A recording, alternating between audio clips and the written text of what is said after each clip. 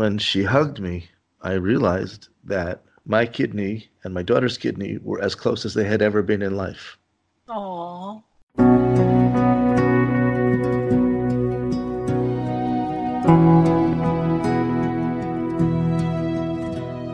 Welcome to the third season of Heart to Heart with Michael, a program for the bereaved community.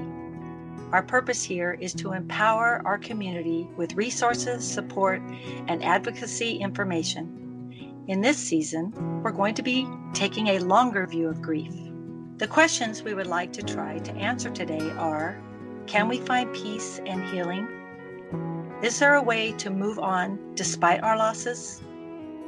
For the first time ever, our regular host, Michael Lieben, is actually going to be the guest on our program today. Our program today is From Tragedy to Blessing. It takes a look at a father who lost his daughter as a teenager, but who was able to turn his tragedy into blessings for others. Liel Lieben was born on April 27, 1997. She is Michael and Leora's third child. Liel was born with a double outlet right ventricle. In addition to having congenital heart defect, Liel was diagnosed with autism at the early age of 4. At age 13, Liel developed epilepsy, which ultimately took her life on December 31st, 2012. Michael Lieben is the host of Heart to Heart with Michael, a podcast for the bereaved community. Today's episode features me, CJ Anderson, as guest host. I am a bereaved mother and the founder of Grief Bridge. I was on Heart to Heart with Michael as a guest on both Season 1 and Season 2. I am thrilled to be here on the other side of the microphone as your host today. Welcome to Heart with Michael. Michael. Thank you very much. It's a pleasure to be here on this side. Michael, can you tell us about how you first found out about Liel's heart defect and what course was going to have to be taken necessary for her to survive? Liel was born, she was a cesarean, and so Leora spent a couple of extra days in the hospital. At routine checkout at day 3, the doctor on duty thought he heard a murmur. Nobody had heard it before. We noticed that Liel wasn't eating very well and she was kind of sweating and it was difficult for her, but nobody was particularly upset about it. On the third day when they heard the murmur, they rushed us down to pediatric cardiology, and after a very extensive echo, they discovered that she had double outlet right ventricle, which means that the aorta is on the wrong side of the heart, and the aorta is the main artery that brings blood from the heart to the body. So then you have to ask the question, if that's the case, how was she even alive? How was she even getting blood into her body? And what happens a lot of times in nature when there's a major defect, nature gives you a secondary defect which sort of takes care of the problem, but not really. So what happened was she also had a VSD, which is a hole in the wall between the chambers of the heart. So the blood that was supposed to go out from the heart was actually spilling over to the right side of the heart, the correct side of the heart, and finding its way out into the body. But you can't live like that for very long, and you can't just switch the aorta and put it to the other side. It doesn't work that way. So what they decided was that as long as that VSD was still working and not closing on its own, she was going to stay alive long enough for them to get her old enough and strong enough to do surgery, where they would then put a Gore-Tex patch across the wall of the heart so that the blood would be led to where the aorta is directly, essentially giving her 4 working chambers. And that was the plan. They warned us ahead of time that it's very common in these issues that sometimes the VSD, which had been keeping her alive, begins to close, and so they'll have to widen it a little bit so they can use it to put the patch across the heart. And we said, well, okay, that sounds reasonable. And they said, yeah, except for one thing. That part of the wall where the VSD is, that's the part that naturally paces the heart. So it's very likely that when we enlarge it, we're going to ruin her natural pacing, which means she'll need a pacemaker. Mm. So basically what we did was we traded up from double outlet right ventricle to a working heart with 100% heart block, which meant that the heart on its own won't beat. Or won't beat well enough. So she had a pacemaker which was working 24/7, making sure that the heart would beat, which is, ultimately a really good thing, and that worked straight through to the end. That was less of a problem for us and for her in her early years because by the time she had the pacemaker at age 2 and the work was done, The only future work that we'd ever have to do would be minimal repairs. We'd have to replace the pacemaker. The conduit that they put in as part of the Rostelli project needed to be replaced. All of these things were foreseeable, and she was basically okay. What happened, though, was that by around age 4, we started thinking maybe she's not hearing well, maybe she's deaf. She wasn't responding as well as we'd liked. And up until then, she had sort of been okay. She would talk a little bit. She would babble like a baby. She would do all the right things. And then she just sort of started, not paying attention. Maybe she didn't hear. So we thought that she might be deaf. And she was eventually diagnosed with autism. And that put us in a whole new ballgame. I mean, I think we spent less time worrying about the heart than we spent worrying about the autism. The autism was affecting our everyday life. It affected the other 2 children. It affected where she could go to school. It affected us where somebody had to be home every day to pick her up off a bus at 4 o'clock. Somebody had to be in the morning outside with her to get her on that bus in the morning. So the children's lives were affected because who's going to be home today for Liel at 4? And who's going to sacrifice and give up the rest of their afternoon until mom and dad get home and be with Liel and make sure that she doesn't hurt herself or anything else in the house? And that was more telling and more stressful and difficult, I think, than knowing that she had a difficult heart. That must have been very confusing and hard on both of you. I can't imagine.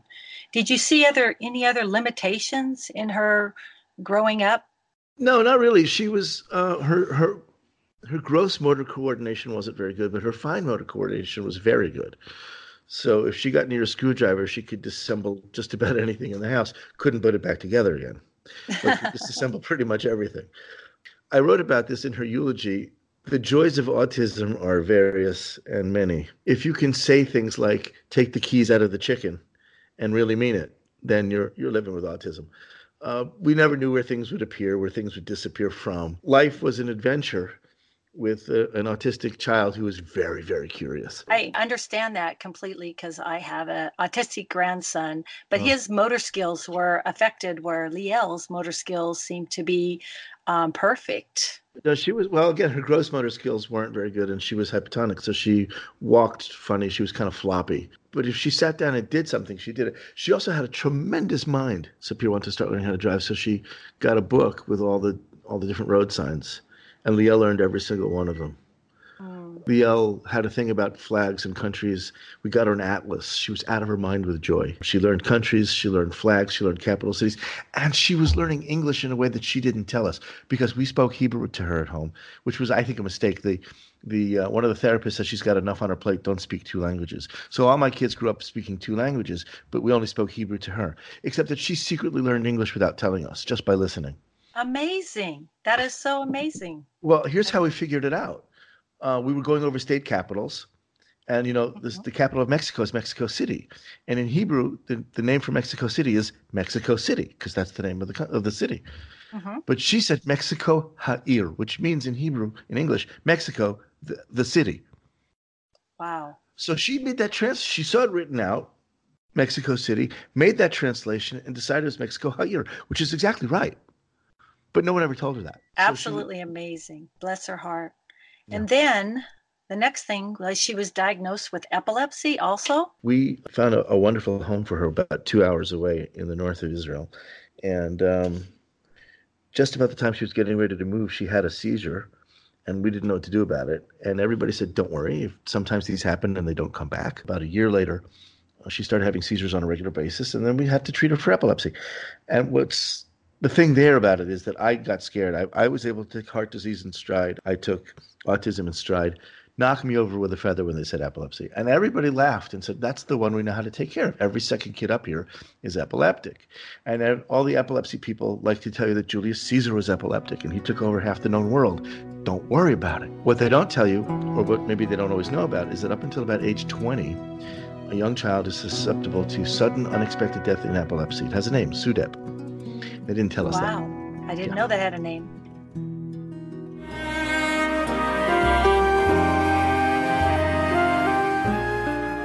Tonight Forever by the Baby Blue Sound Collective.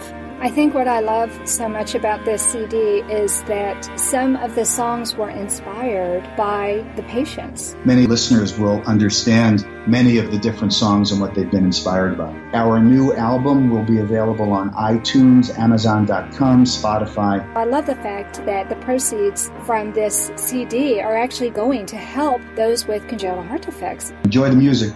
Home Tonight Forever.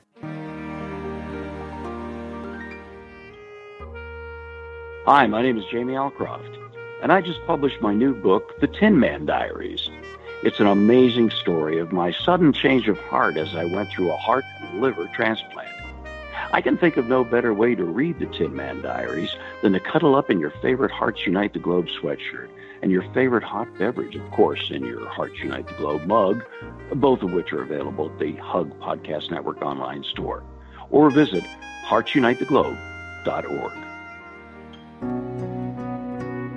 You are listening to Heart to Heart with Michael. If you or someone you know would like to be a guest on Michael's program, please email him at michael@hearttoheartwithmichael.com. Now, back to our program. Michael, can you tell us now about the day that you lost Liel? I was working overnight in a hotel where I work, and I was supposed to get off at 7 in the morning. At 5:45, I got a phone call, and I saw that it was from the home where she was living, and that's never good. I said, well, what's wrong? She said she had a terrible seizure this morning.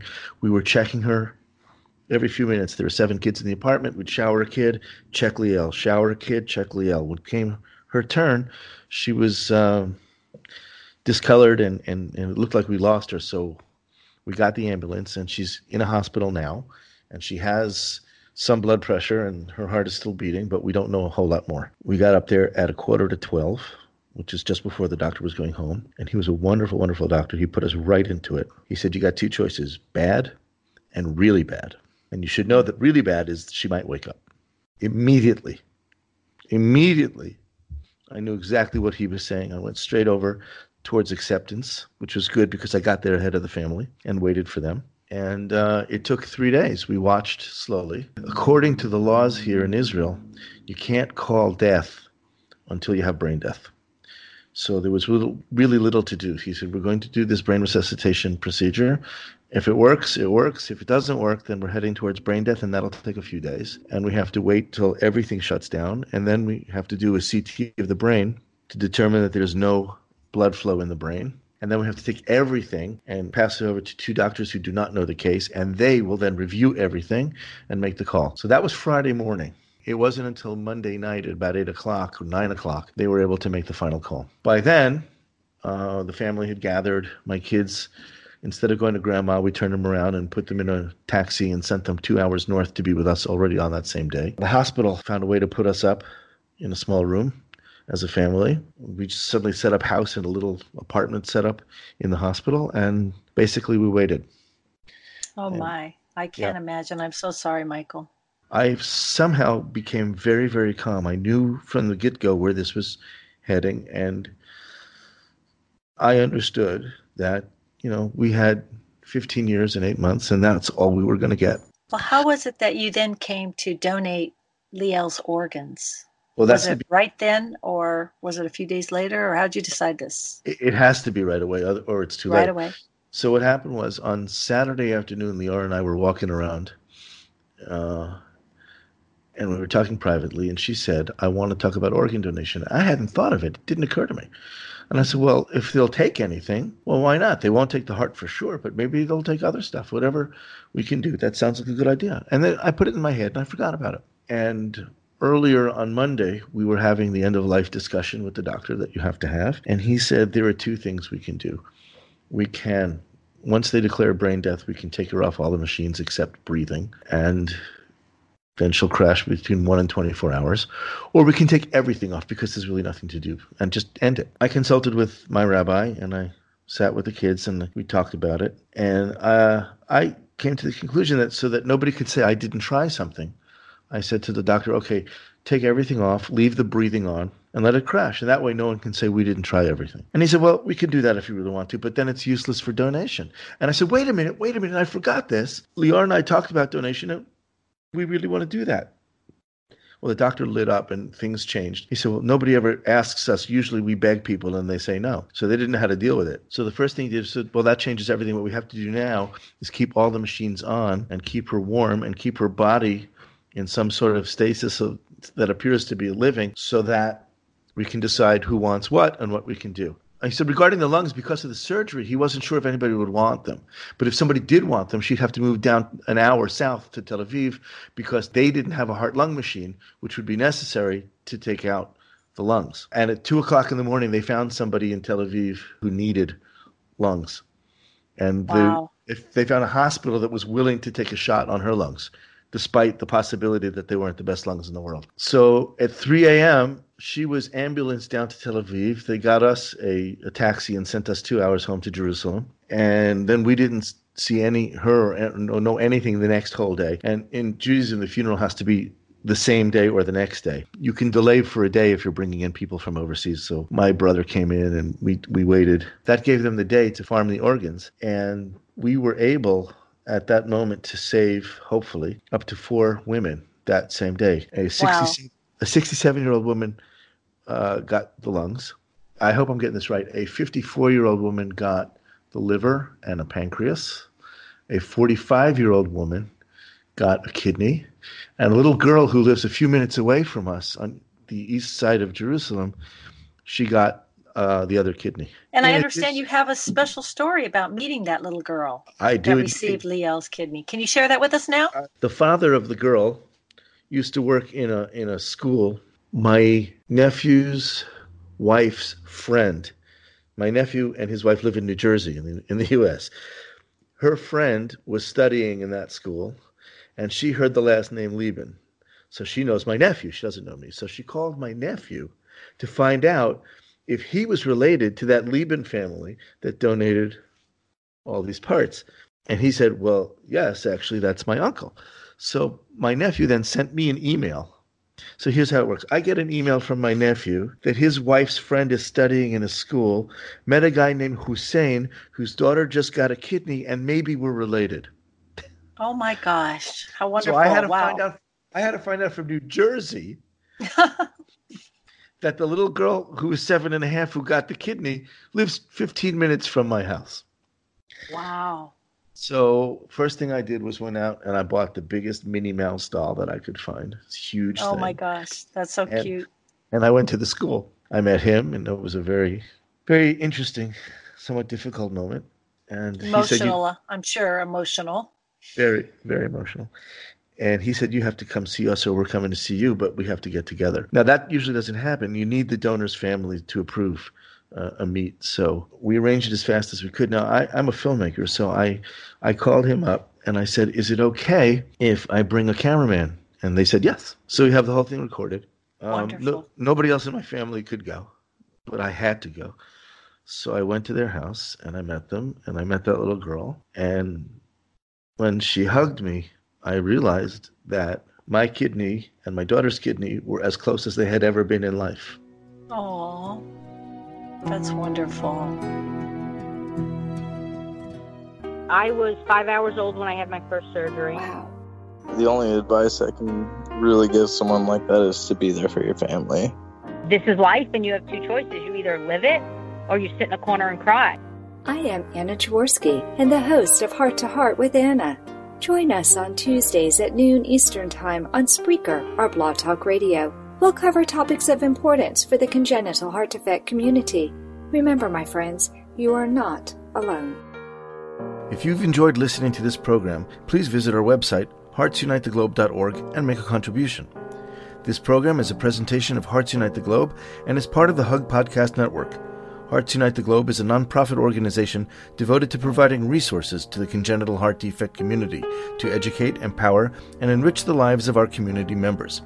If you would like access to free resources pertaining to the CHD community, please visit our website at congenitalheartdefects.com for information about CHD, hospitals that treat CHD survivors, summer camps for CHD families, and much, much more.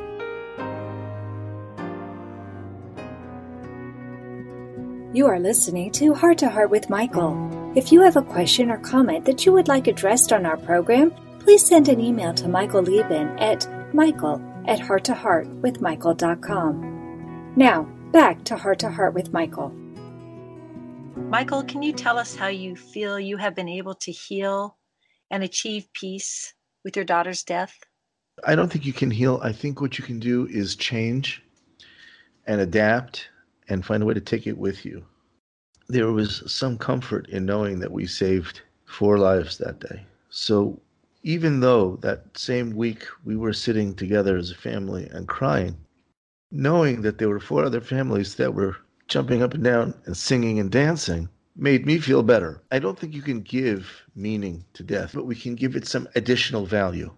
So knowing that we had helped those families gave me some value, gave me an understanding that a terrible thing happened to us, but that 4 really wonderful things happened to other people. I'm happy that we, in our tragedy, were able to turn some of it around and give somebody something positive.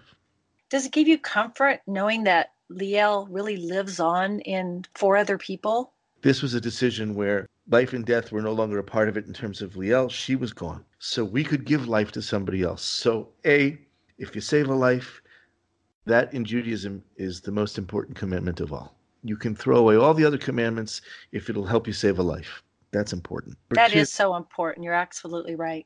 There's no better way to immediately and with great significance to memorialize her. I love that. Giving life from her to somebody else is the best way to memorialize her. And number 3, quite frankly, as a parent, any part of her that can still walk around, I'm happy with that. Okay? Yeah, I bet that's an amazing feeling to know that, out of all the loss that is there, that, she did make a difference. And she is making a difference not only in those 4 lives, but those 4 lives of those families also. Absolutely. And that's a wonderful gift that Liel has given to this world. Absolutely. We wished we didn't have to do that, but we didn't have a choice really. And once that part of the equation was moot and there was nothing for us to do there, it was the easiest decision we could possibly make. And above all, do the right thing. Absolutely. And, in helping others, you and I have both learned that in helping others, we heal ourselves. Same thing with Grief Bridge. I don't like that I had to, found Grief Bridge. Mm-hmm. But when I see the thousands of people that I'm impacting every day, then it just makes it so that my child's life was not in vain. And there was a purpose. So I understand what you're saying completely. I want to ask you something I've asked other people on this program. When you are doing something to help others, do you feel an increased sense of healing at that moment, that it's not only for them, but it's also really good for you? Absolutely. As a matter of fact, I'm going to laugh when I tell you this, though, but sometimes I open up some of my workshops and I'll jokingly tell people that, of course, in helping others, you help people, and I'll say, welcome to CJ's Healing Party. Absolutely. There's no question about that.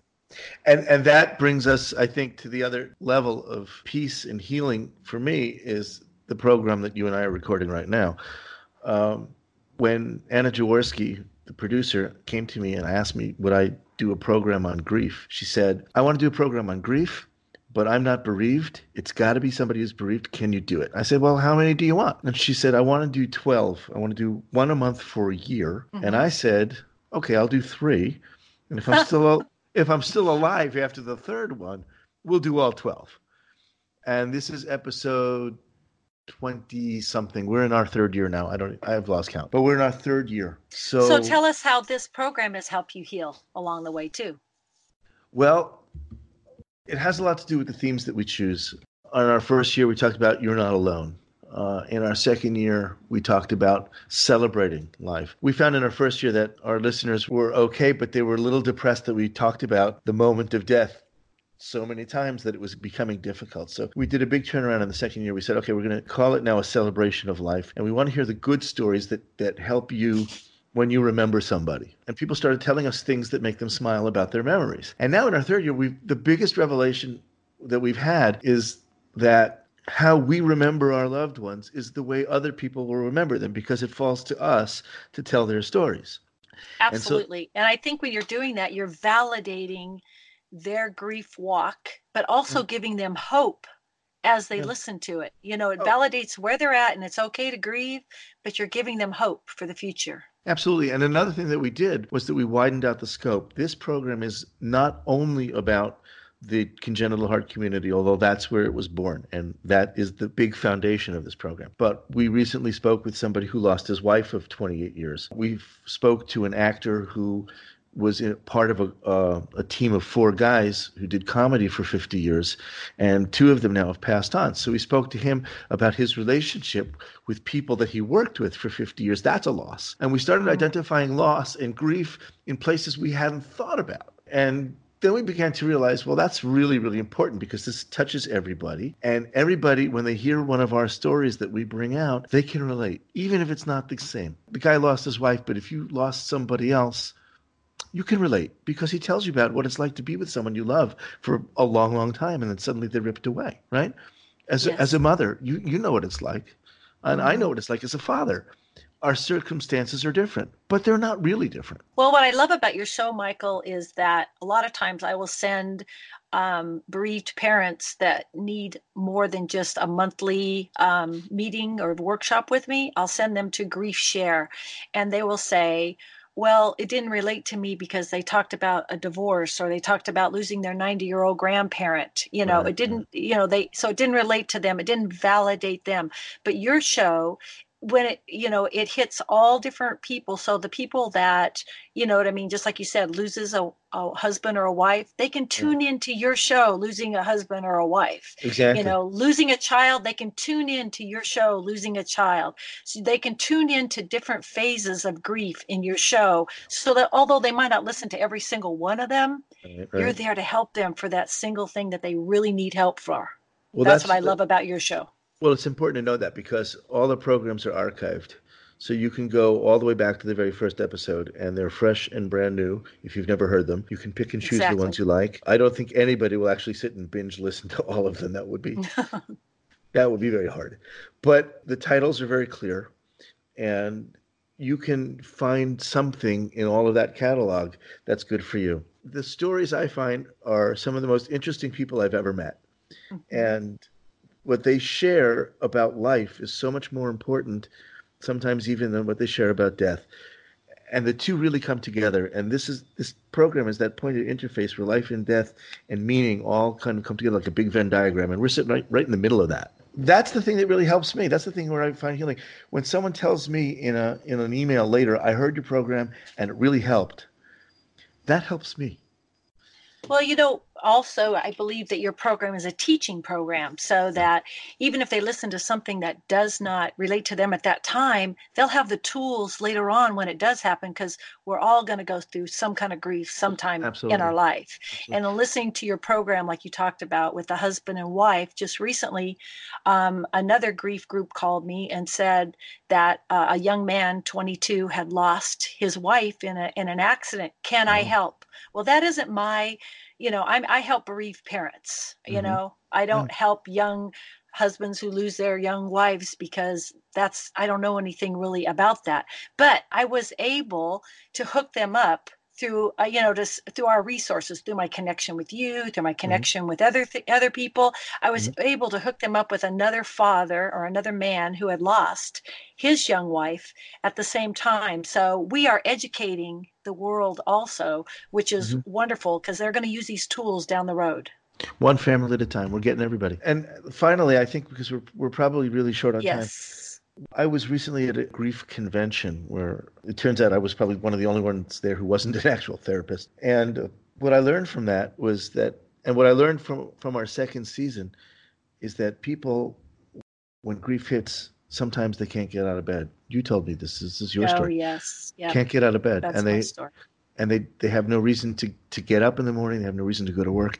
And then something happens and they get up. So you have Grief Bridge and Grief Walk and all the things that you do. I have this podcast and suddenly a whole new world opened up and I have things to do and reasons to do it. And there's a word for that. It's called post-traumatic growth. It's the thing that changes us for the better and enables us to go ahead and go on, get on with our lives, move ahead without moving away from the people we love, but to move ahead in our lives and to help others.